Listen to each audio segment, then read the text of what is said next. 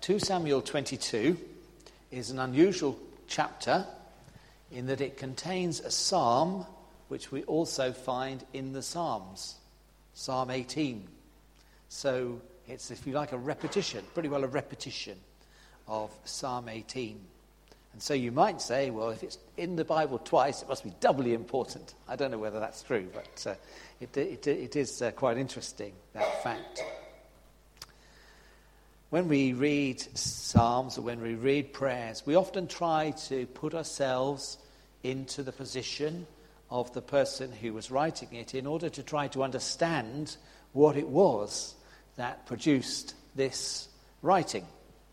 The Psalm 18 and 2 Samuel 22 is really quite an amazing poem, hymn of praise, statement and declaration of faith that has so much in it, and we can only just dig into it a little bit this morning. But I want just to explain a little bit about the context in which it is put here into 2 Samuel. It comes immediately before the chapter that talks about the end of David's life. And the context, if you look right at the beginning of the chapter, is that this is the song which, words of the song which David sang to the Lord when the Lord had delivered him from the hand of all his enemies and from the hand of Saul. In fact, dig back a little bit into the previous chapter, as I sort of tend to do when I'm looking at these sorts of things. We find that there were battles going on between the Philistines and Israel. David spent most of his life fighting against the Philistines and against Saul. And at one of these battles, David became exhausted. He was just worn out. I guess he was probably approaching 60, Adrian, and was probably his strength was starting to decline. And, he was getting too much of an old man to keep fighting, really. Retirement was on the cards, put it that way. And at one point, he was just about overwhelmed. And there was one of the Philistines was about to kill him. Literally there with his sword poised to kill him. And then Abishai, one of David's warriors, comes to his rescue, and he strikes the Philistine down and kills him. And the men say to him, "We're not going to let you go out in battle anymore. Never again will you go with us to battle, so that the lamp of Israel will not be extinguished." He was still vitally important. They saw him as key to the whole of the state, if you like. He still had a vital, important role, but they could not risk him going to battle again because they were worried that he would be killed. And so, if you like, this next 2 Samuel 22 follows on from that sort of situation. And here is David reaching a point where the Philistines had been subdued, where he'd reached a point where he'd won the victories, and now he was praising God for what God had done to enable him to reach that position.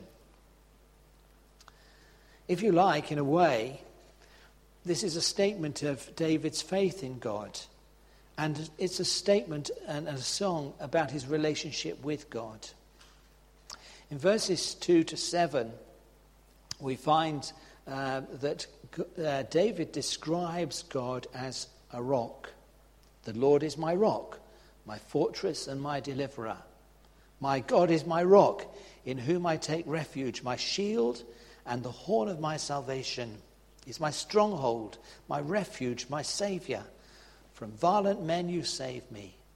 I call to the Lord, who is worthy of praise, and I am saved from my enemies. The waves of death swirled about me. The torrents of destruction overwhelmed me. The cords of the grave coiled around me. The snares of death confronted me. In my distress I called to the Lord. I called to my God. From his temple he heard my voice. My cry came to his ears." Rocks, are full of hidden gems. But most of the time, we're quite unconscious of the rock beneath our feet till we start to fall and hit it with a bump, perhaps, and then we realize how hard and solid it is. In a way, this description of God is strange, For most people, their description of God would be light. It would be distant. We think about looking to God, looking upwards, don't we? To those things which are beyond us, which take us out of ourselves. That's what we think when we talk about God being awesome. He's somehow wonderful, away from us, powerful and in control. And yet, in this psalm, we have, the Lord is my rock. He's the one I'm standing on. He's beneath my feet, the thing that I don't often get down to, unless you're getting into the garden and, all that sort of place. And yet, isn't it true sometimes that actually we feel closest to God when we're at our lowest, when we're on our knees?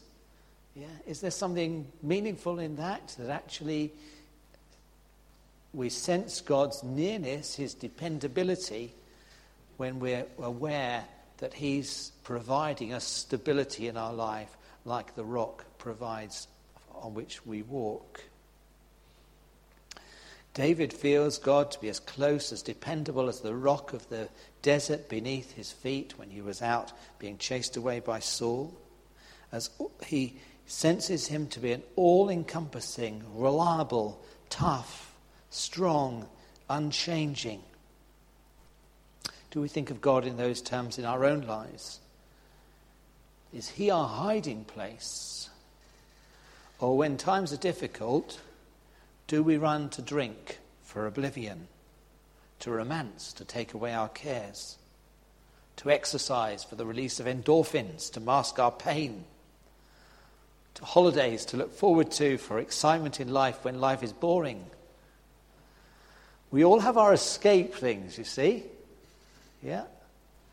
And these things can be a substitute for God, because we can just be running away from the issues and things that we're worried about, rather than running to the bedrock, to God, who is there to provide stability and security to help us through these times of trouble. We may not have literal enemies banging on our door and going to drag us out and destroy us in the same way that David had when he was fighting these battles, but there are enemies in our lives, aren't there? Things that try to screw up our minds, as we might say. Things that try to cause us to wander away from God. Enemies that we have to battle against. Temptations that we have to deal with. Circumstances in which we find ourselves, which cause us to doubt God. God is rock. That's my first thing I take out of this chapter. The second heading I've put, God is explosive. And that was because of these descriptions which we read when the youngsters were in. The earth trembled and quaked. These are verses 8 onwards. The foundations of the heavens shook. They trembled because God was angry. Smoke rose from his nostrils, consuming fire came from his mouth, burning coals blazed out of it. He parted the heavens and came down.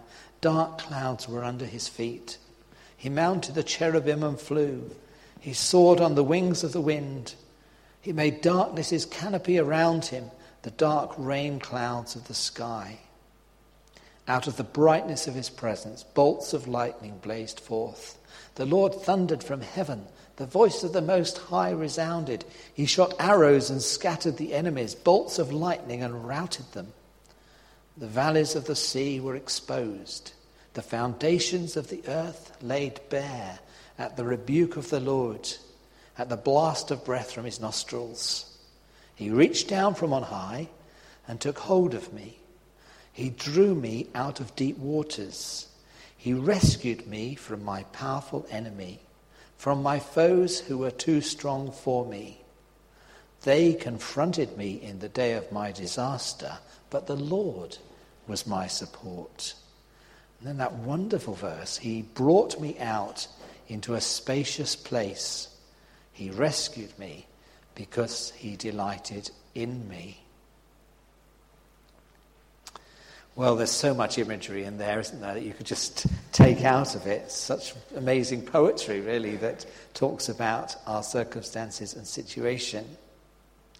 The words of this section, according to some commentators, seem to look back to the crossing of the Red Sea, about how things of the sea had been parted. And certainly there is that inference in there of the way in which the Israelites had been suddenly rescued from disaster when they were confronted with the Egyptian army, how the waters had parted and how God had rescued them from their enemies in that way. David takes them for himself as he looks at his own rescue.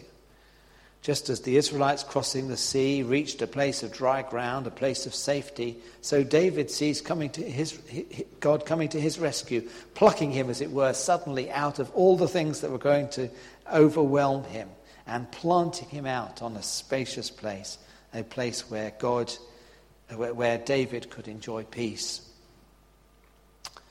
The explosive might seen in the storm and the earthquake, in thunder and lightning bolt, are signs of God's activity to save his people. Just as these words look back, so they look forward too. Do you remember how when Jesus was died on the cross, darkness covered the earth? There was an earthquake. Dead men came out of their graves. So perhaps these words are looking forward, indeed, to the time when Jesus himself was, as it were, rescued by God, and in being rescued us as well. Is that our experience too?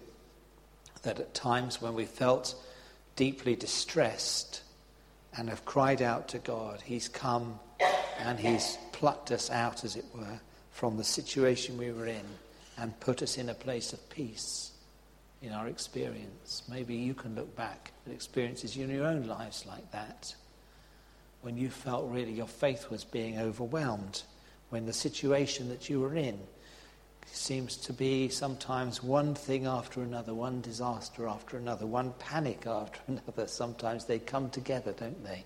The things that cause us anxiety and fear.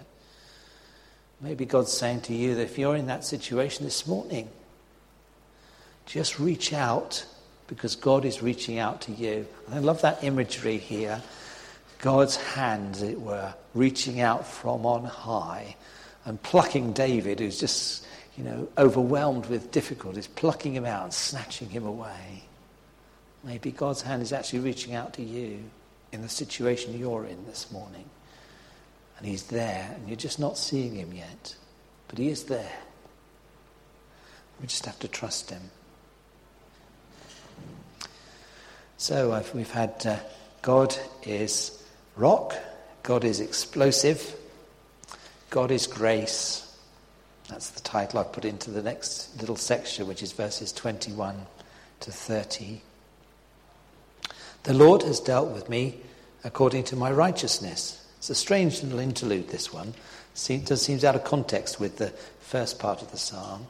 The Lord has dealt with me according to my righteousness. According to the cleanness of my hands he has rewarded me.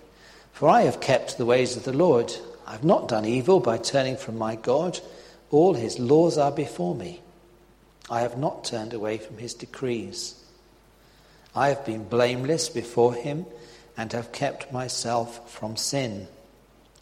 The Lord has rewarded me according to my righteousness, according to my cleanness in his sight. To the faithful you show yourself faithful. To the blameless you show yourself blameless. To the pure you show yourself pure. But to the crooked you show yourself shrewd. You save the humble, but your eyes are on the haughty to bring them low. You are my lamp, O Lord. The Lord turns my darkness into light. With your help, I can advance against a troop. With my God, I can scale a wall. This is, as I say, slightly change of tempo. First, we've had God sort of coming in power. Now, David is saying, "Why me?" If you like, why have you rescued me from my troubles? Why me? In some ways, when you read those verses, you think, this is rather odd. Here is David saying, it's me because I'm good. Basically, I've done all the right things, so God's rescued me. And then you say, well, that doesn't really fit with my experience. Those who lead morally blameless lives often have trouble. Often those people who seem to lead the most wayward lives seem to get away scot-free. Doesn't seem to fit with my experience, this bit about I've not turned away. I've been blameless. And what about David's life? Was he perfect? No way. Yeah. David was caught up in all sorts of things that we would want to avoid ourselves, I think, if we're honest about the way we want to live our lives. The remarkable thing is that these verses do appear here in a way. Many leaders who find themselves in circumstances where they're engaged in warfare seem to lose their moral compass entirely, don't they? And that was David's situation. He had to keep fighting the battles against the Philistines.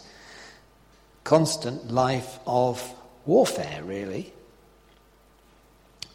What I think we sense, though, here from these verses is that he had that sense of God's protection and mercy, and that gave him the conviction that living by God's standards is important if we want to experience God's blessing.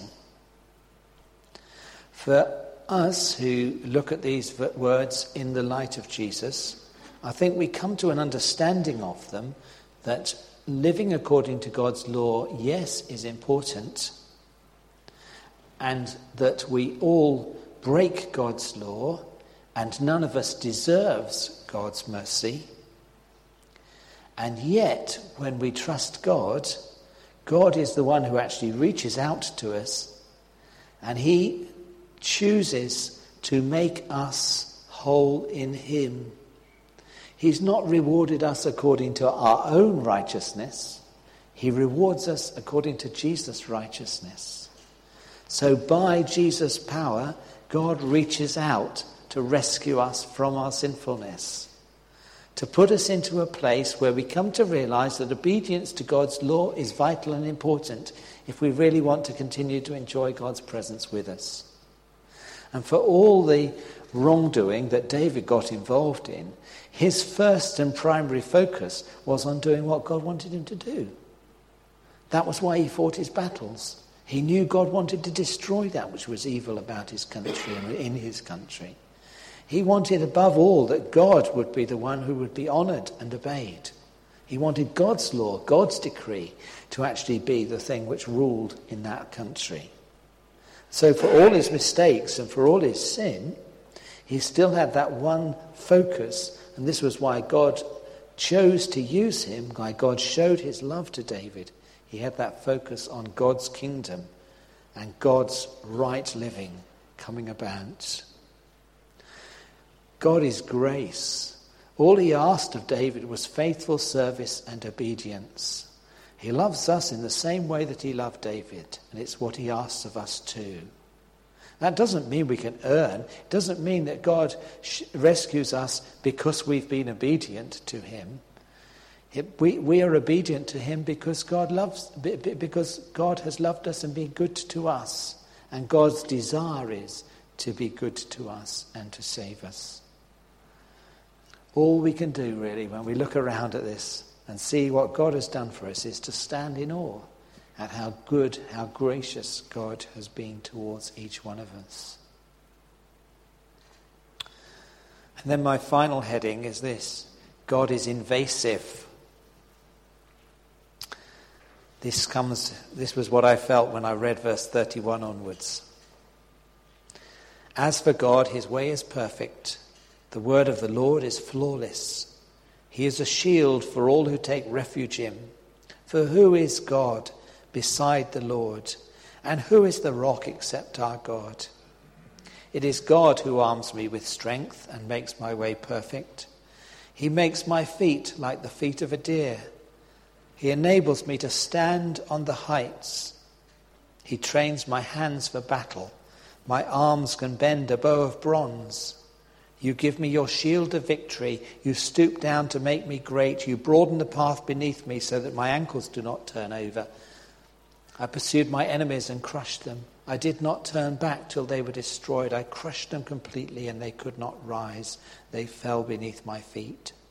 You armed me with strength for battle. You made my adversaries bow at my feet. You made my enemies turn their backs in flight, and I destroyed my foes. They cried for help, but there was no one to save them. To the Lord, but he did not answer. I beat them as fine as the dust of the earth. I pounded and trampled them like mud in the streets. You have delivered me from the attacks of my people. You have preserved me as the head of nations. People I do not know are subject to me, and foreigners come cringing to me. As soon as they hear me, they obey me. They all lose heart. They come trembling from their strongholds. God is invasive. What I mean by that is, we've got this picture of David fighting battles to destroy evil, to destroy his enemies. Picture it this way. He says, God, you're the one who gave me the strength to do that. You sort of took over my life. You gave me the skills that I needed to do it. And if we take the enemies of David as the pictures of evil and destruction and wrong that we see all around us in the world today, what this is saying to us is God invades our life so that we can ourselves win victories over those things which are evil around us.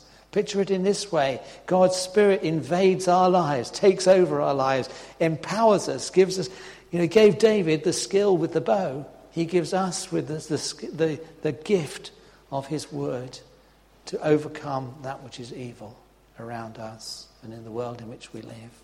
We're, if you like, God's stormtroopers, there to be able to destroy. You may not feel like a stormtrooper, all this sort of picture language of David and that sort of thing.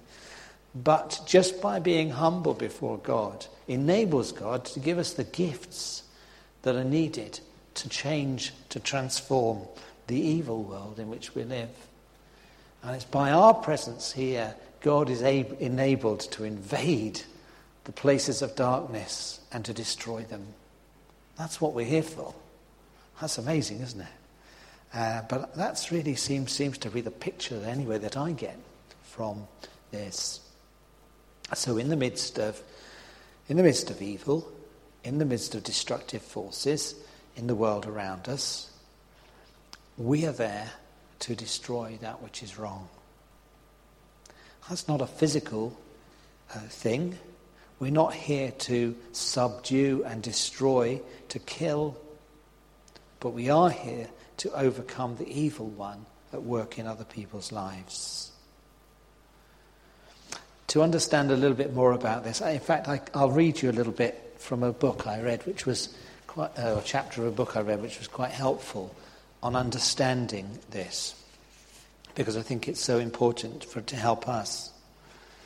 This is a book which was written by Eugene Peterson, who wrote the Message version of the Bible, who's a brilliant commentator on the scriptures in many ways. And he wrote this little book about David, which I've had on my shelf for a little while, so I looked at it when I was preparing. He writes about how we have to understand the circumstances in which we are working. And we have to understand the circumstances of David's life. He says, when we look at the work that David does, we're shocked. David's primary work is war. Most of the work that David exults in doing, because God makes it possible for him to do it, has to do with killing people. His work world features weapons and fighting. We can't get an accurate sense of how the Christian life works if we fail to assess the conditions, or if we avoid facing the conditions. Conditions, weather, soil, money, racial feelings and class rivalries, tribal traditions and social customs, technology and sex, the kinds of music played and the way language is used and the sort of stories told. The conditions for most of us become assumptions. Sometimes the conditions are favourable, sometimes unfavourable to being formed in the image of God, but always they're there. We can't become Christians in a social or cultural or political vacuum. Jesus was born under 3 conditions: Roman power, Greek culture, and human sin. The Holy Spirit, which gave exposition to the life of Jesus in the shifting conditions of the centuries of the church, is always at work in conditions. It is not that the conditions limit the Spirit's work. Instead, our Lord the Spirit chooses to work within the limits. The conditions out of which David's life is lived and narrated are made up in large part of Philistine culture and Canaanite morality, which is to say, violence and sex. The Philistine beer mugs and Canaanite fertility goddesses that archaeologists dig up from old ruins symbolize the 2 cultures. I can't imagine a more uncongenial time or more unlikely conditions for living a convincingly articulated life to the glory of God, unless perhaps under Pontius Pilate. And yet here it is, David, born, living and dying in Iron Age violence and sex, not exempt from their influence, but not confined to them either, transcends them so that it's possible for us to read the story and hardly notice the conditions. We must notice, for we live under conditions that are equally and similarly unfavourable. But they're human conditions, they're the only conditions in which a holy life can be lived. We live in the conditions of our situation and circumstance. God's Spirit works within the conditions of our culture and our situation. And despite all those situations and circumstances trying to destroy faith, God is at work in us to bring us to faith and to enable our faith to overcome the conditions in which we live. And God's power, God is awesome because his power is at work among us in this way. God empowers us by his Spirit to fight the conditions in which we live. So let's trust him and keep worshipping him and keep putting him number one and being obedient to him in the way in which David was. The Lord lives. Praise be to my rock. Exalted be God, the rock my Saviour. He shows unfailing kindness to us, his chosen people, and to our descendants forever. Amen.